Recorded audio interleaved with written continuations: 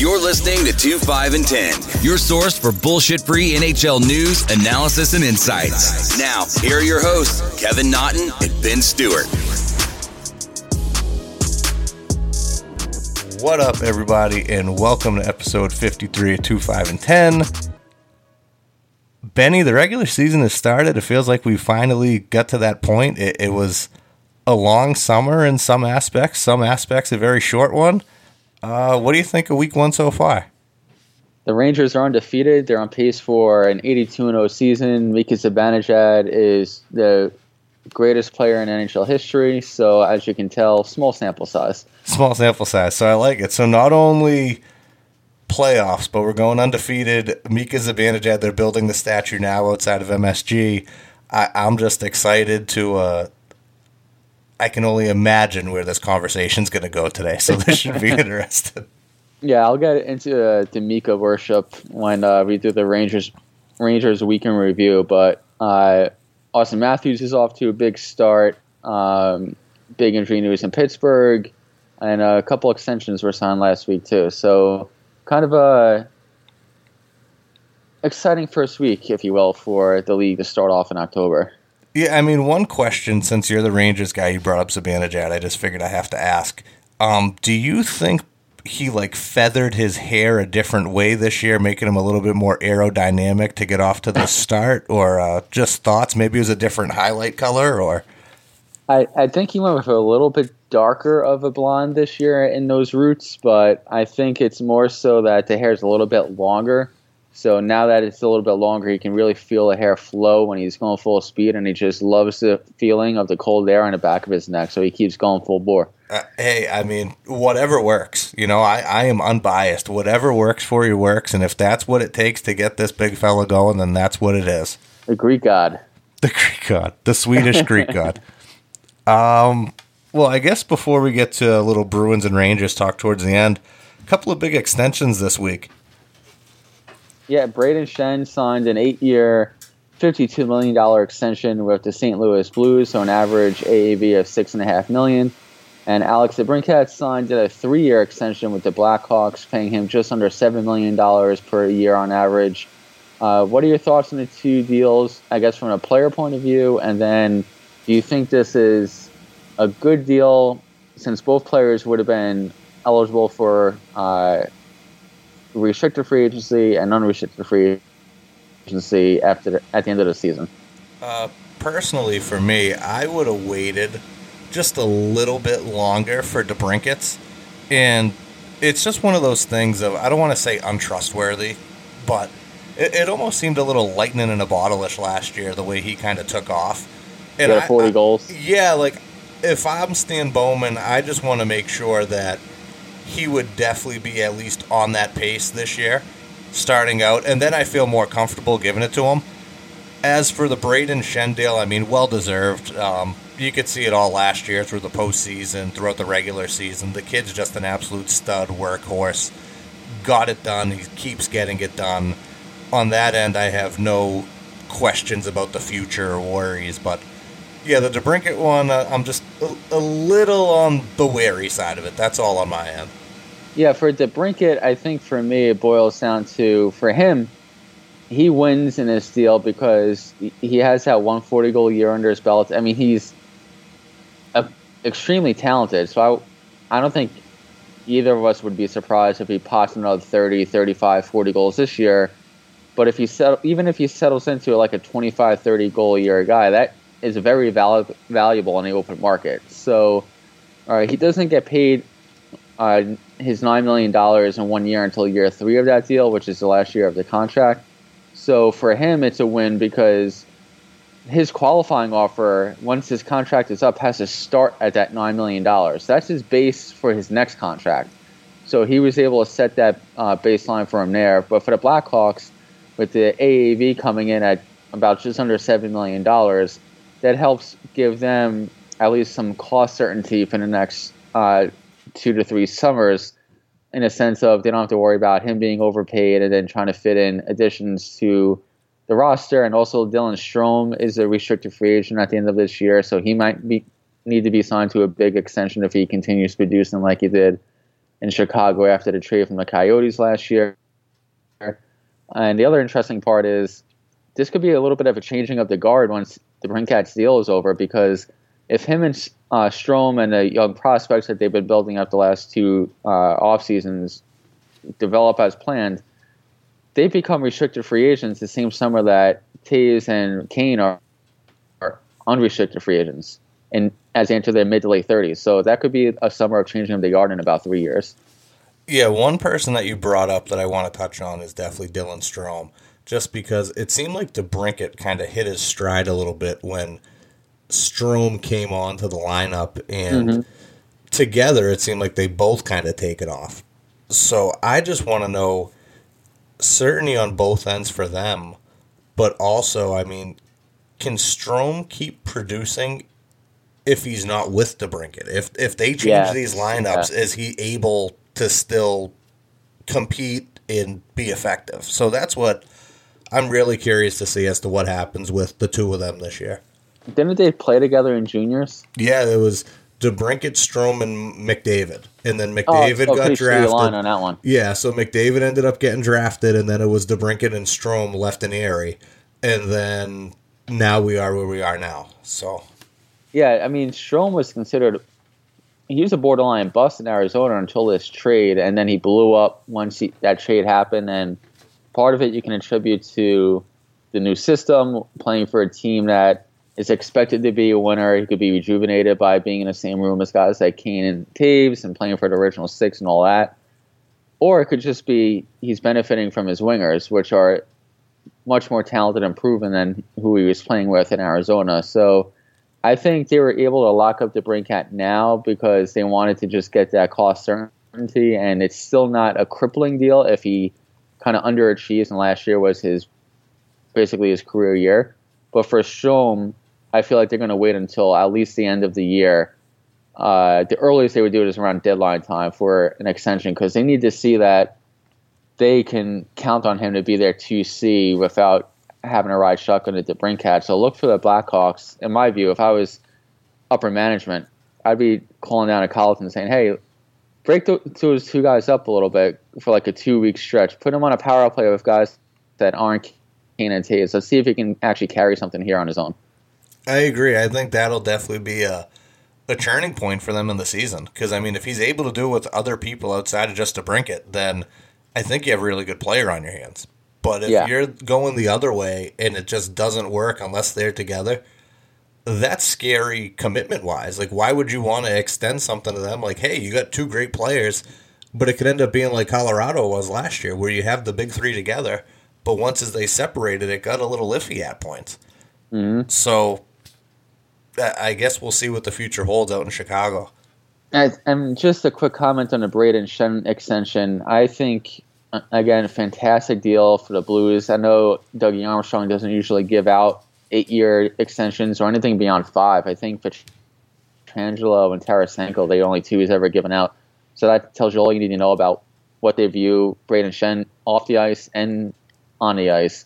But for me, the $6.5 million, I know it's different because he was still under obligation to the Blues and he didn't hit the open market. But let me put it to you this way. Would you rather have Schenn at 28 for 8 and 52 or Kevin Hayes at 7? Oh, Schenn, no question. Exactly. So he's leaving money on the table staying in St. Louis. So that everybody always talks about how great it is to play for the Blues organization and their area, and the core of the team's been together for a while. This, for me, cements that, because Schenn left a ton of money on the table. If he had another typical year, I think he has 120-something points in 154 games for the Blues, so just under a point-per-game player for them. At 28 years old, 29, hitting the open market, he would have brought in, I figure, probably like 8.5, right? I'd say at least that. I'm thinking it is, at least as a Bruins guy, I think you almost look at it as kind of like a Patrice Bergeron deal, that you have your guy there long-term, he's willing to leave some on the table, and he just wants to be there. And, I mean, as a GM or as the coach or just as a teammate, what more do you want? Yeah. So, and I forgot that they locked Falk up to the 7-year deal, so that's 2 long-term extensions, get him out by Armstrong in the same 2-week span, and he hasn't done that since the Tarasenko deal a few years ago. But you look at it like this. You have Pietrangelo, who's going to be a free agent soon, and that's going to be an interesting negotiation because he's going to be 30, 31, a lot of miles on those legs. And they let go of their last captain, $10 million? I'm just saying they let go of their last captain, too, so I wouldn't be surprised if they walk from him. But you have Tarasenko locked up, you have Schenn locked up, O'Reilly, Pietrangelo for a couple more years, Parayko. Now you have Justin Falk in a room, and you have Binnington on his ELC for 2 more years, and even him getting locked up. That's a good core in their 26 to 31 age frame. So the Blues aren't going to be going anywhere anytime soon. No, I agree. It's solid, and just looking off other teams that have tried to build from the past. I mean, you have to lock down certain players, and those are the guys you want. You want a franchise center, a franchise winger. You got great defensemen, and you got a goalie. I mean, we've talked about the uncertainty behind Jordan Binnington in the sense of he only did it for a year. Can you do it again? But if he can pick up this year where he left off last year, I mean, yeah, I think your franchise is going in the right direction. And then just, I guess, the comment on the news that came out today with the Penguins injury news. Both Nick Bjugstad and Evgeny Malkin are out long-term. Mike Sullivan said that Bjugstad's going to be expected back sooner than Malkin, but Malkin is now not out for the season. That's really all information they gave. He was hurt. He collided with Chris Letang on Saturday against Columbus. With both those two guys out, Jared McCann is now their second-line center. What are your thoughts on how this impacts the Penguins? Because now they're going to be really leaning on Crosby earlier than they wanted to, and he's in his age 32 season. How does this affect their playoff chances in the Eastern Conference, all that? I think it affects them huge. I mean, you hear people talk very highly of Evgeny Malkin. I mean, people don't put him in that top 3 caliber of players. I think that's kind of Crosby, McDavid, McKinnon as to where people are at. But if you go top 5 or top 10, you're definitely going to hear his name. So anytime you take a player like that out of your lineup, there's always going to be an issue. With it, I don't think you can count on Jared McCann to be your number 2 center and carry a team the way Gino does. That's just crazy. The one thing I don't like the way they come out about this is just Mike Sullivan, the way he says it. Like, you want a little bit more detail. Obviously, people aren't going to give you what you want. That's life. They're not going to give the media things to play with. But at the same time, I mean, is there surgery involved? Is there not surgery involved? Are you going to hope this plays out and he can come back without having surgery? If he does come back and it doesn't work, is he then going to get surgery? Like, I just feel like there's so many questions with injuries, and I know the coaches don't want to answer this. I know they don't want to show their hands. But at the same time, a little bit more detail is phenomenal, because you just know that this is just going to lead into the next set of questions tomorrow. It's almost like a Bill Belichick standing behind the podium. You know, with that, I think this cripples their chances. They need Sid to go on a Nikita Kucherov type run and just be completely dominant everywhere. Granted, I do think we may have seen a little bit of a new Sid, because he got into a fight on Saturday night with Dubois that I don't think anyone saw coming. Gensel got hit, and that would be another guy you need to take off, is Jake Gensel. So it's like Gensel gets hit, Crosby chases Dubois up the ice, gives him a whack, and drops the gloves. And obviously from your captain and your leader, that's what you want to see.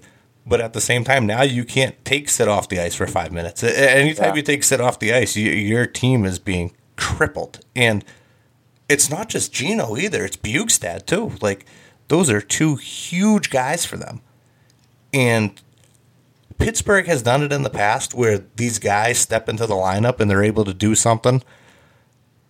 Connor Sherry, Jake Gensel, guys that they've had, and they're able to step in. I know Sherry's not there anymore, for the record. I understand that, people. I'm just going off of the things that have happened before. I just don't know if they have guys that can fill shoes up to this caliber. That's just the only thing.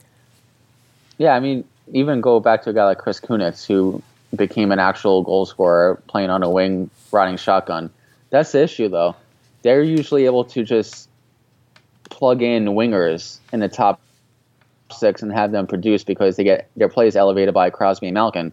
But you can't expect somebody to plug into Malkin's spot and elevate those wingers' play. So the Penguins' second line is going to be Galchenyuk, Jared McCann, Brandon Tanev. Like, Crosby and Gensel are going to get grade A assignments every night now, and that's going to start wearing on them, and that's only going to be in October and November. Who knows when Busad's going to be back. And before the season, when we were going over our predictions, we kind of lamented Matt Murray's a little overrated. He's average. He could be good some nights, whatever. The defense is all right outside of Letang. The Penguins, we kind of had them penciled into the number 2 or 3 spot in the Metro simply based on you can't count them out as long as they have Crosby and Malkin. Well, and we always said if healthy. Well, now Malkin's out. So I think they're going to be battling just to keep their heads above water in the Metro in terms of staying in contention for either one of the bracket spots or even for a wild card spot with this. But my real bitch fest about this is, like you said, the vagueness of the injury. It drives me nuts that the NHL allows this, and they've been doing it for years, and I know people have complained about it for years. Upper body injury, lower body injury. He'll be back this year at some point. We don't know when. We don't know what happened to his leg. We don't know if he needs surgery. We do know if he needs surgery, but we don't know what kind of surgery. That's bullshit, because you owe it to the fans. You don't need to say every little detail, but you take a look at like Major League Baseball.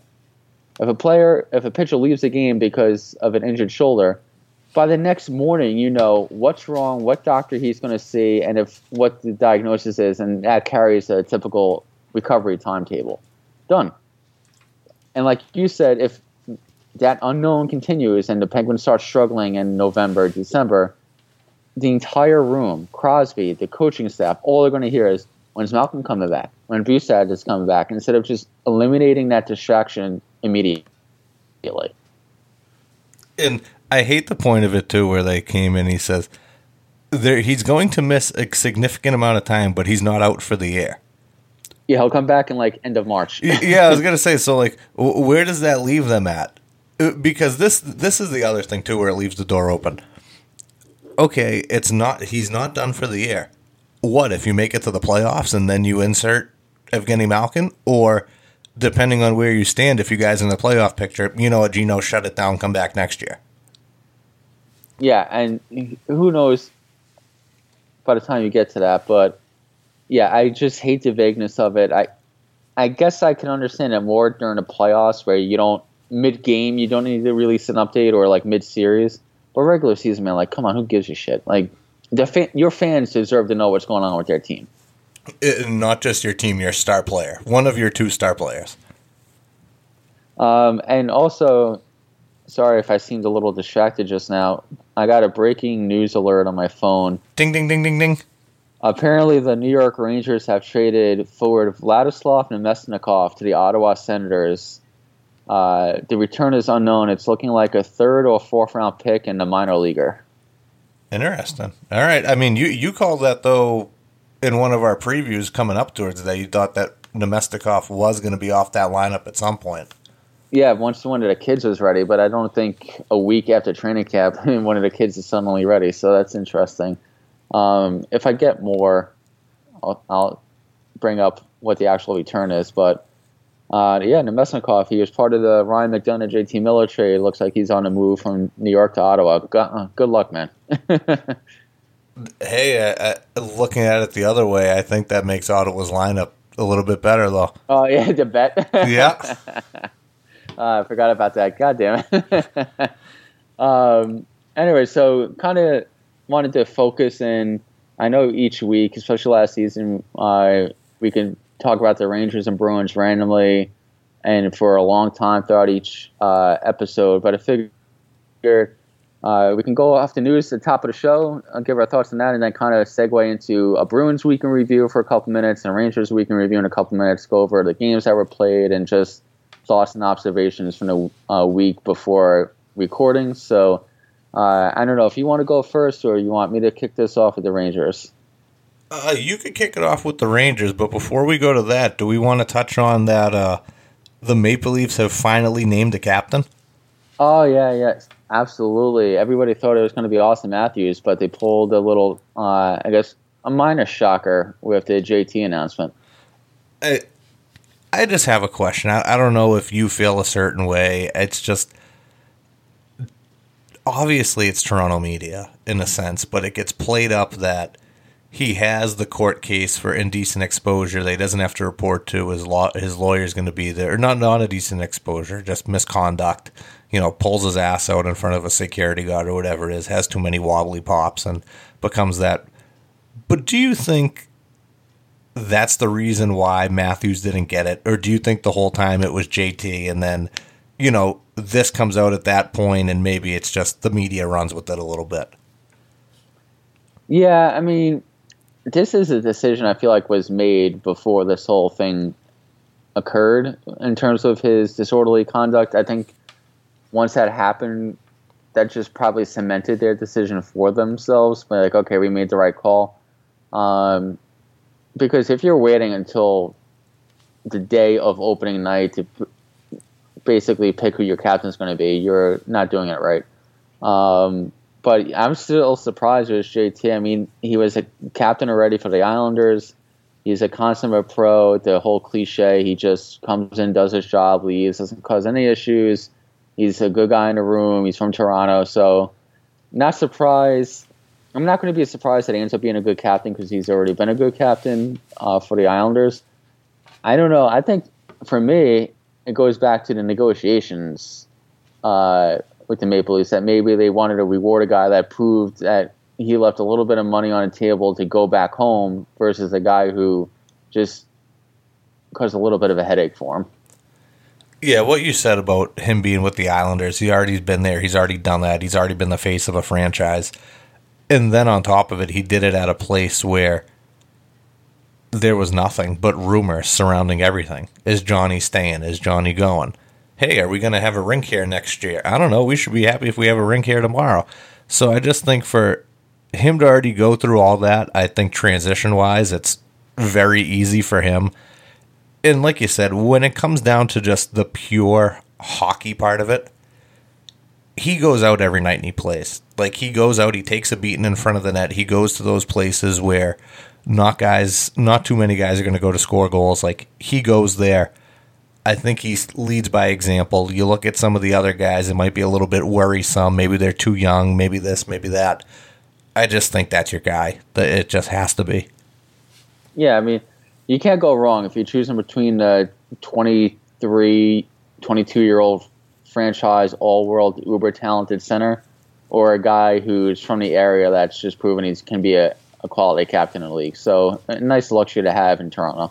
Absolutely. Great luxury. And the other thing is, too, just from watching the first couple of games that went on, does anybody in this league have a better wrist shot than Austin Matthews? And he makes that same move every time. But you saw it on the highlight reel the other night. The cross-ice pass, takes it from that back hip, toe snaps straight through. It's like, that shot is ridiculous. Like it's like it should be illegal using it against like Columbus and Edmonton. Like, there's certain teams like you can't even use it against.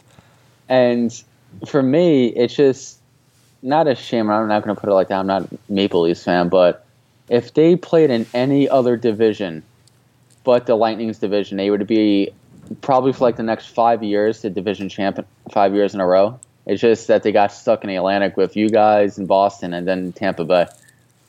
Hey, these things are unfortunate, but that's why they play the game. But yeah, sorry I jumped the gun there. I guess we can get into the weekend reviews now.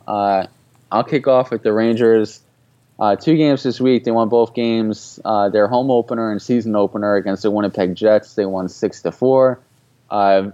Pretty aggravating game for me, for Ranger fans, because we had 3 one-goal leads in that game, and all 3 times Winnipeg scored to tie it up.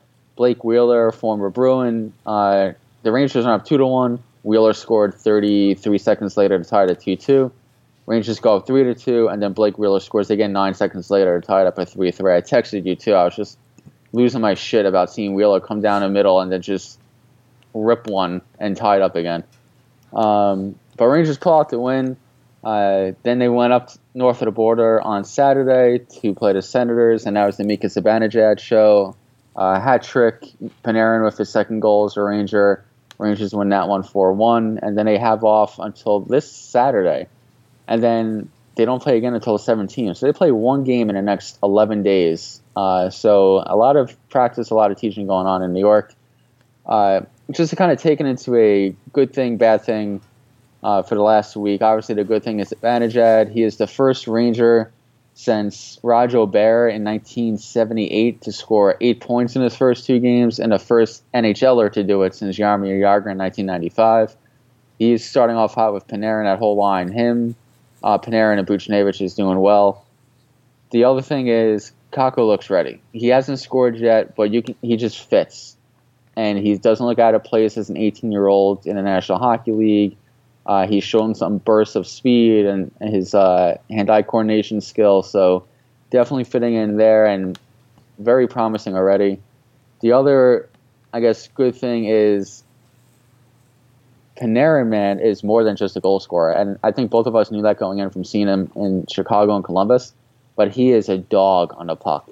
He's not just one of those, he's not a guy like Rick Nash who turned into a nice two-way forward, but that was to compensate for his loss in goal scoring. He's just, every shift, if there's a loose puck, he's on it. If somebody takes a puck away from the Rangers in the offensive zone, he's the first guy back checking that guy. 2 goals already. I think he has 3 or 4 assists to start his career in New York, so fitting in nicely. Now, on to the bad. Brady Shea is slow as shit. And we gave him that 5-year extension. We're banking on him to be that number 1 pairing guy. He's already been demoted to the second pair after 1 game. Trouba is now playing with Libor Hasek on the first pair. He doesn't have it, man. And I know we talked about him at the end of last season when we were giving like our season in reviews, but he's not a first pair defenseman. There's been times already in the first 2 games this year where he's made poor decisions. He's slow to get back on bad pinches. And he just plays hot potato with the puck in the sense of he's not looking to make a play. Like, you know what I mean? When you see a guy like Torrey Krug, he gets the puck, he's looking up, he's getting that puck out from behind his own net, and he's leading a rush or he's hitting the head man. Shea, the puck comes on a stick, and he's just whipping it around the inboards and the sideboards without any idea of where it's going. He's just hoping to get it out of the zone. And the last thing, I guess bad thing would be, this is a league-wide epidemic, but I thought the Rangers finally solved this when they got rid of Dan Girardi. The fact that they still have defensemen that slide on their stomach or on their knees on 2-on-1s or 3-on-2s, and then they just take themselves out of the play, baffles the shit out of me about why they still think that's a good defensive play. But yeah, I mean, other than that, you can't really complain. The Rangers loaded in the top 6. Kreider hasn't gotten going yet. I know Ryan Schomer is our 2C right now. That second line really hasn't even gotten going yet. But their bottom 6, not much skill. They got a lot of north-south guys. Lemieux, Elias Anderson, who's had a good start, but he's not going to be a offensive dynamo. And then just a lot of bottom 6 north-south guys. So we got to fix that if we're going to actually make a run at the playoffs. But a pretty good start, undefeated 2-0.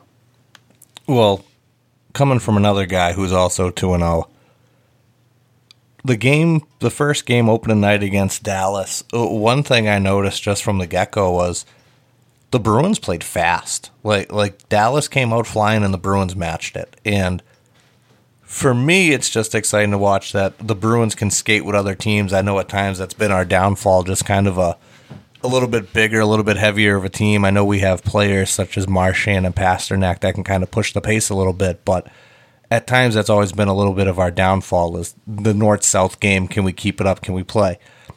They did it against Dallas, jumped out, and of course, fucking Brett Ritchie, the guy I talk shit about all summer, first shot, snapshot, short. I'm like, of course. Like, know who used to do this to me all the time? Michael Ryder. I would be talking shit about Michael Ryder, saying this useless fuck, blah, blah, blah, and he would shoot a puck, and I'm like, every time. So, dude, you and Mike in college, that's all I would hear is basically every time I showed up to class for you, it's the Michael Ryder bitch fest. Oh my God. It was like, he was brutal, and it was every time I would be saying something out loud about him, he would shove it right up my ass. So I mean, good for him timing wise, but at the same time, it's like, fuck, really? Because then I look like I really don't know anything about hockey, which is true too. But happy to see that the team was able to play like that. Going into the goaltending part of it, I mean, Tuukka played good in the first game. I thought Halak played good in the second game. Not too much I can really take away. It seemed like the team put it all together. One thing, just a little worrisome, I know we're only 2 games into the season, but I would like to see some more goal scoring. Currently only 3 goals through 2 games, so a little bit. I mean, the offense might be lagging a little bit, but at the same time, they're getting results. So when it comes to all that, who cares as long as you're winning hockey games, right? Going forward, I mean, still a really tough week for us coming up. We got Vegas tomorrow night, the 8th, and then we have Colorado on Thursday night. I mean, these are going to be some difficult games. Like, not really tough for you guys. Yeah, I mean, I'm very happy to come out already 2-0 on this road trip, but I think these next 2 games are huge. EA Sports predicted the Bruins are going to win the Stanley Cup, beating the Vegas Golden Knights in 6 games. I mean, tomorrow night's a huge test for them. So, are they able to contain the players such as Stone? I don't know. We're going to see what's going on. And then you go to Colorado and you just have that wagon over there. Like, I know this was already a nightmarish 4 games to start the schedule in the sense of who you're playing. But to already come out of it 2-0, I mean, if you can come home and sweep this whole thing just to start the season and lay down some serious tempo, I mean, that would be incredible. But has Carlo and McAvoy played at all? I know they held out, so they had a late entry into camp. Yeah, I mean, they're both playing. The one thing with McAvoy that I see sometimes, and it frustrates me, but at the same time, it's his game, is that sometimes he just jumps into the play in a little bit of a riverboat gambler where he's in it. You know, you're in the offensive side of things. I get that. That's the type of player that you are. But you have to know when to give up and come back and play defense. Because one thing I've noticed, and this is league-wide, not just with the Bruins, as to how bad forwards are at playing defense in the National Hockey League. Oh, yeah, dude, I've noticed that with the Rangers, too. They don't help the D-men out at all, as much as they used to when we were growing up. Oh, but it's almost like they don't even do drills anymore. Like, I remember when you were a kid, you know, you jump up front, you do some offense, you do some defense. As you get older, obviously, it kind of switches up, but there was always some guys who would do both just to kind of stay fresh, and it's awful. Like, it's almost like the forwards can't even fucking skate backwards. Like, they just can't keep up. And to me, it's just painful because to be a well-rounded player, and you hear it all the time as to, you know, keep guys wide, play your dots. It's almost like they start skating backwards, and since they don't do it as much, they don't know what angle to take or this. It's like, how? Like Marchand, for example, when there comes an odd man rush and it's a 3-on-2 or a 2-on, and he has to play, like, I sit there, I'm like, Marchand, what the fuck are you doing? Like, just play your lane, skate backwards in a straight line right by that dot. It, like, if someone jumps in front of you, jump them, but outside of that, keep them wide. And it's like you watch and you're like, wow. Like, I just think for the best league in the world, I would just hope or think that forwards coming back would just have a little bit more prowess as to how to defend. That's just my whole thing. That's a league-wide thing, but no, just stemming from the McAvoy thing. Like, that's just something I've seen with him where he's in the zone a little too long, and then if a puck comes and someone jumps it at the boards and now you're not able to make that pinch, you're coming back the other way, and it's just not always the best luck. So pretty much the next week and a half is the complete opposite for our teams. The Rangers have off until Saturday, and then they play the Edmonton Oilers at home, and then they're off for 4 more days, and then they play the Devils. And you got 2 of the best teams in the Western Conference lined up on our road. So good luck to you.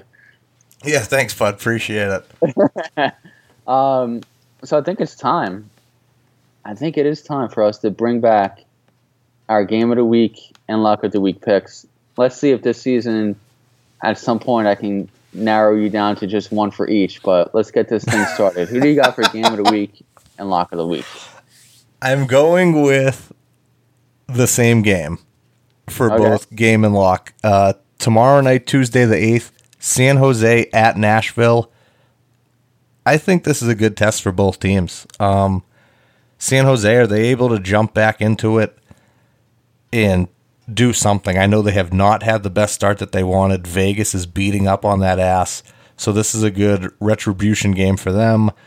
Nashville 1-1 coming into it. I mean, at home, national television. Show us what you got, fellas. And that's who I'm going with. I'm going with the Preds. I think they come out and they make a statement tomorrow night knowing that they get a nationally televised game. Oh, going out. I like the first pick. I'm going with a layup, but you go with San Jose Nashville, which is pretty much a toss-up this earlier in the year. For me, my game of the week pick is also tomorrow night, Tuesday, October 8th. I'm going Dallas on the road against the Washington Capitals. I think both teams, obviously, a lot of offensive firepower. The Stars are a team on a rise. I think that's going to be a good test for their young guys in their top six on the back end. And the Capitals, it's just trying to keep down the upstart teams coming out there throwing a little bit, and having a team, especially on the road from the Western Conference, sets up to be a pretty good battle there. My lock of the week, like I said, I'm doing a toss-up, and that's going to be Saturday, October 12th, the Lightning on the road against the Ottawa Senators. I hope Ottawa can just pop one in, just like a 1-0 win, just to oh my god, that'd be phenomenal. I would shut off my phone on Saturday afternoon if that were to happen, because I don't want to hear from you. I think that would be phenomenal. All right, moving on to today in NHL history. So today is Monday, October 7th. We'll start 1992. The Tampa Bay Lightning earned their first win in franchise history. They beat the Chicago Blackhawks 7-3 at the Expo Hall. Forward Chris Kontos scores first goals, his first career NHL hat trick. It's the highlight of their inaugural season, which ends with a record of 23-54-7. In 1972, the Islanders played the Atlanta Flames at Nassau Coliseum.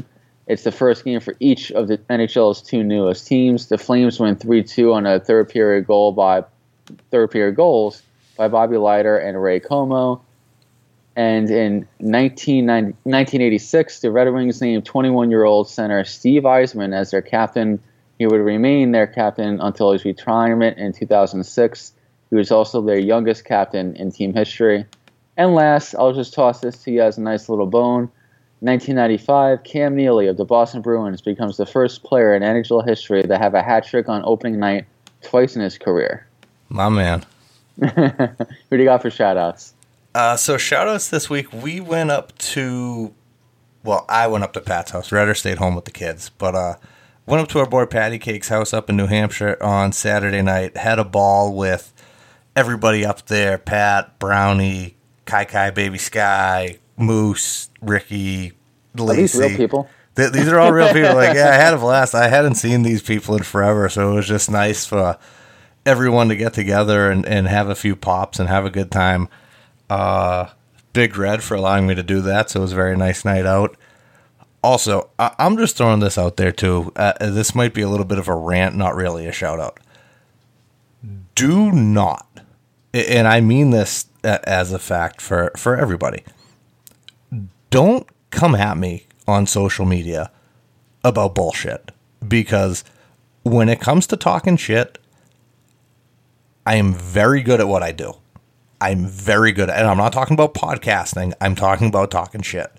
I will talk shit till the bitter end. I actually even sent a thing to the old guy I work with, Papa, and it was something along the lines of, don't worry, if just know that if they killed me, I talk shit until the bitter end. and me and him are cut from the same cloth, and it's just one of those things that's funny. But I'm not naming names. I'm not naming people because I'm not throwing people out there. But yeah, do you happen to know anybody that cuts hair? I don't know anybody. Okay. I'm just saying that don't talk shit on my post, and then when I go at you and you're a grown man, you're going to block me on social media.